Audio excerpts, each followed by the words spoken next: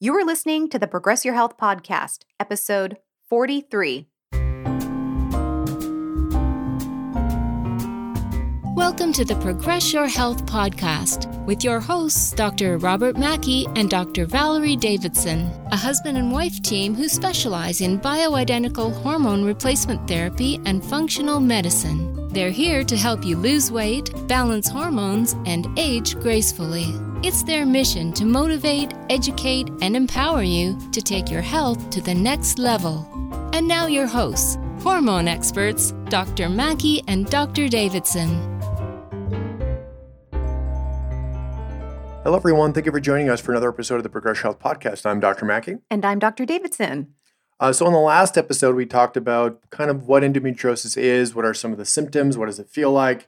This one, we're going to talk a little bit more about, after the fact, you've gone through a surgical procedure.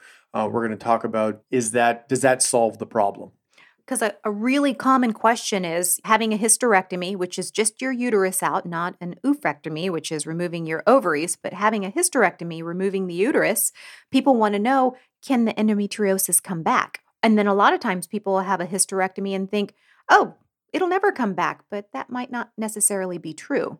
Yeah, right. And as we were talking about in the last episode, and this is something to understand, hysterectomy, of course, your gynecologist is going to kind of delay that as much as possible. A lot of women, as we talked about on the last episode, and kind of what's in the news, Leah Dunham, the actress that is on the show Girls, I think it said in the article that I was reading about her that she had like 9 procedures, a hysterectomy being her last one. So the laparoscopic procedures for the endometriosis can be usually you do have more than one. I think you're the exception to that rule where you only had one procedure. Yours never really. But you never really had pain, though, necessarily, which is probably the big driver for the hysterectomy, is they're just in so much, discomfort, but you never had to go back and have any other follow-up procedures after your first one. No. It was a shock to everybody, actually, that I actually had endometriosis because I just had some ovarian cysts and some irregular bleeding. No heavy periods, no pain whatsoever. But when the doc went in, because he was concerned about one of the cysts, it looked a little solid, or it had a few compartmental septas in there. So he was concerned that it was more of a solid mass rather than just your simple hemorrhagic cyst filled with fluid or blood. And then when he went in there, he said there, and he even showed me the pictures. He took lots of glossy pictures with all the little brown lesions on there that he said that's endometriosis that I removed. And since then, I've done some different things, and I didn't necessarily need to have another surgery again and whatnot. But I think, especially with that Lena Dunham, she's amazing to have accomplished what she has with everything that she's done. And then to find out that she has, a stage 4 endometriosis with how many surgeries did you say? I think the hysterectomy was her 9th or 10th, something like that. That's incredible. I can understand that she must have had, because endometriosis in some people, I'm a lucky exception, but some people can tremendously affect their quality of life. It can be so painful to see what she's accomplished. She's amazing. She could probably rule the world. Yeah, right. But that hysterectomy, that of course, as we mentioned in the last one, that that's a really big decision to make. So, but if you're going to make that kind of very concrete decision to have a hysterectomy, the ability to having your own child at that point for a woman, that kind of, obviously there's other options, but that puts a huge damper on that other part of your life that can be affected by having that procedure. So you probably want to know if by having that procedure, does it eliminate the possibility that there's going to be any reoccurrence? That, as we're talking about, that's why we're bringing it up, is because it's not necessarily that black and white. It's not you have a hysterectomy and all of a sudden your endometriosis is going to disappear. It could easily flare back up. And that's the other, argument of that. Do you leave the ovaries or do you take them out? Does the gynecologist take them out as well too, right? That needs to be part of that conversation. I think I love ovaries. They make the estrogen and progesterone, and our own hormones are the best hormones in the entire universe. You can do hormone replacement, you can do hormone treatment, but they're still never going to be as good as your own hormones. So I think keeping the ovaries is a fantastic idea, but you have to have that knowledge afterwards of what can I do to balance my estrogen progesterone, because those ovaries are going to keep on trucking if you keep them, so that if there are any micro lesions that might be in your colon, that might be on your bladder, because the doctor, your surgeon can go in there, see the endometriosis, remove them, but not realize there are very tiny, tiny cells that he or she can't see, and then they grow. They grow after the laparoscopic surgery. The great thing about a hysterectomy, I don't know if it's a great thing, but for the women that have to choose that, because it's good that they have that choice, is they're not going to have the heavy periods anymore because they don't have a uterus. They're not going to have any periods anymore. They're not going to have the painful periods. They're not going to have the mid-cycle spotting. They're not going to have anemia from losing all that blood. But just because the uterus is out doesn't mean that endometriosis might end up, if there's microlesions, might end up flaring afterwards. Right. So again, depending on the age of the woman, if she's in her 20s or 30s, then of course you would think hormone replacement would be a possibility. That sometimes happens, sometimes it doesn't. But one thing that gynecologists do, and we were just talking about this as we were preparing for this episode, when a woman's had a hysterectomy, they don't necessarily prescribe progesterone at the same time, because they don't have a uterus anymore. So that, in their minds, that the need for the progesterone is kind of diminished, because the uterine lining can't grow any longer. The progesterone is there to kind of decrease the growth of that uterine lining. But we don't really agree with that. We think that that's exactly when you want to give them progesterone to make sure that reoccurrence doesn't come back. Because like we've always said, progesterone helps rein in the negative effects of estrogen. So endometriosis affects women of, I guess you can call it, childbearing age. Basically, the ages of 15 and, when somebody would hit menopause, which is why when you hit menopause, your endometriosis can get better or it can go away, because you're not having the hormonally driven issues going on. So in somebody that's, like you said, in 20s or 30s, they have a hysterectomy because that's their, that last case resort for endometriosis. They're not going to do anything except remove the uterus. They're not going to give them estrogen. They're not going to give them progesterone. They're not going to give them anything. They're just going to say, go live your life and be happy. Where what we want to do is, we do know that they're making those hormones, is we want to balance that estrogen. And a lot of times after a woman because I have a lot of females that have had hysterectomies and they have endometriosis, is I want to give them progesterone. Of course, we test it. We do a blood test. Granted, if you're not having a period, you don't have a uterus, we don't know where you are in your cycle, but I can usually figure that out. And then we want to maybe replace some progesterone or work on balancing the estrogen that they're making. And I don't know if this is unfortunate or not, is I actually have a number of women in their 30s that have gotten hysterectomies, but they've also had the oophorectomies with the removal of the ovaries as well. And then what they do is they come into my office feeling really crummy, and they're taking, and it's usually always an estradiol oral. Sometimes a patch, but not really. Oh, it's for some reason lately with the women that have had the ovaries removed, they have this oral estrogen. And then they end up actually sometimes having some pain and they can't figure out where it's coming from. And that's because they aren't balancing that progesterone. Yeah, right. So, I mean, you're in some ways, by having the hysterectomy and or the oophorectomy, you're solving one problem, but you're creating a whole nother, in some ways, both quality of life issues, right? You're getting rid of their pain by having the hysterectomy and the oophorectomy, but now you're causing other quality of life issues. May not necessarily be pain, but they don't feel, like you said, what makes a woman is, the estrogen, estrogen, progesterone, the balance between the two of them. And you disrupt that, now they're still, they're still in their 30s, their early to late 30s, and they don't have the hormonal capacity that they, that they should have. They're going to feel completely different than they maybe should at that point if they still had their uterus and or their ovaries. Now they may be pain-free, but now they're trading one set of problems for another set of problems. And then just a side note, let's say, we want to leave the ovaries. If you're a young female, your ovaries are going to protect your bone density. They're going to be good for your cardiovascular system. It's really good for your brain. So, and if you're under the age of 40, I even think under the age of 45, you really should keep those ovaries. But at the same time with endometriosis, there might be some little micro lesions of the endometriosis on your ovaries. And just like what I had, which kind of tipped everybody off once I had the surgery about the endometriosis, was I had an endometrioid cyst, which that's what my surgeon was concerned that it might have been cancer, but thank goodness it wasn't.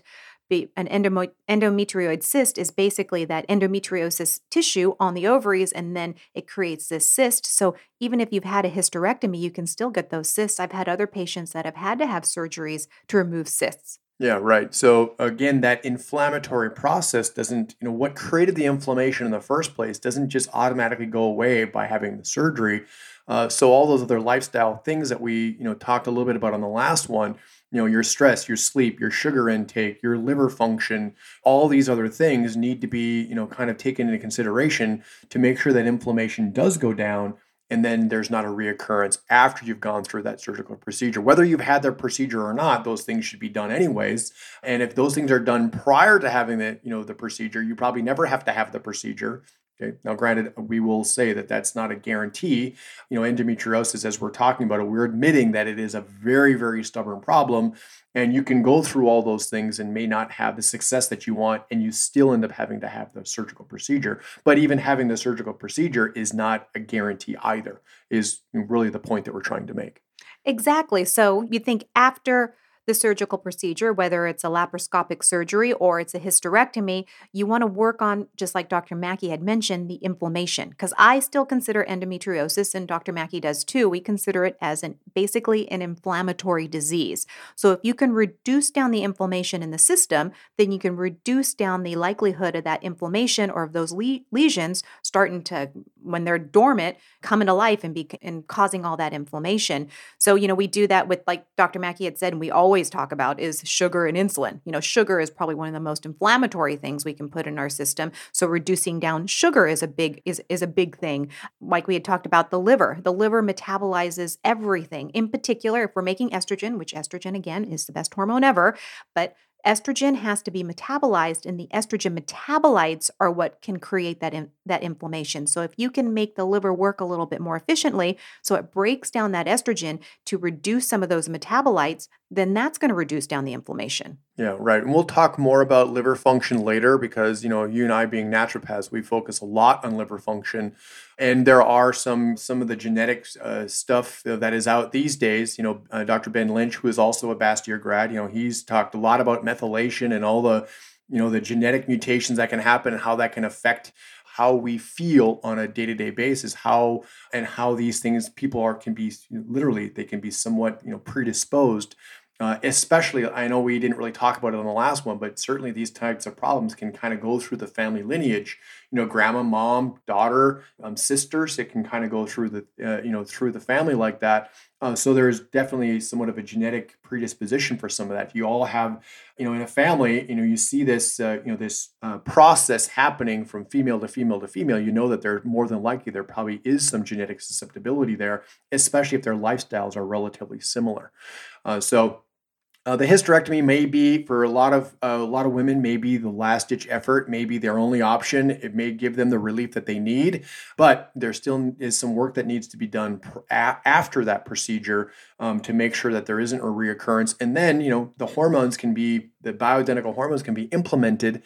So now she feels as good as she possibly can, but yet minimizing that risk of reoccurrence. Yeah, balancing the hormones. And then one of the easiest things you can do is changing up that dietary. Is something that we've talked about in past episodes is our keto carb cycling program, the KCCP. So basically, by reducing down insulin, you're reducing down that glycemic load, the glucose, and you're reducing down cortisol. Those are all hugely inflammatory. By doing that, you actually have a positive impact on your estrogen and progesterone balance. That can actually have a positive impact on your thyroid and your adrenal glands. Because that's something else that we also look at too, is balancing all those metabolic hormones, but as kind of like a take-home thing that after listening to this that you can do like tomorrow morning is really trying to reduce down the processed refined carbohydrates, the sugar, and increasing up your good healthy fats. Yeah, right.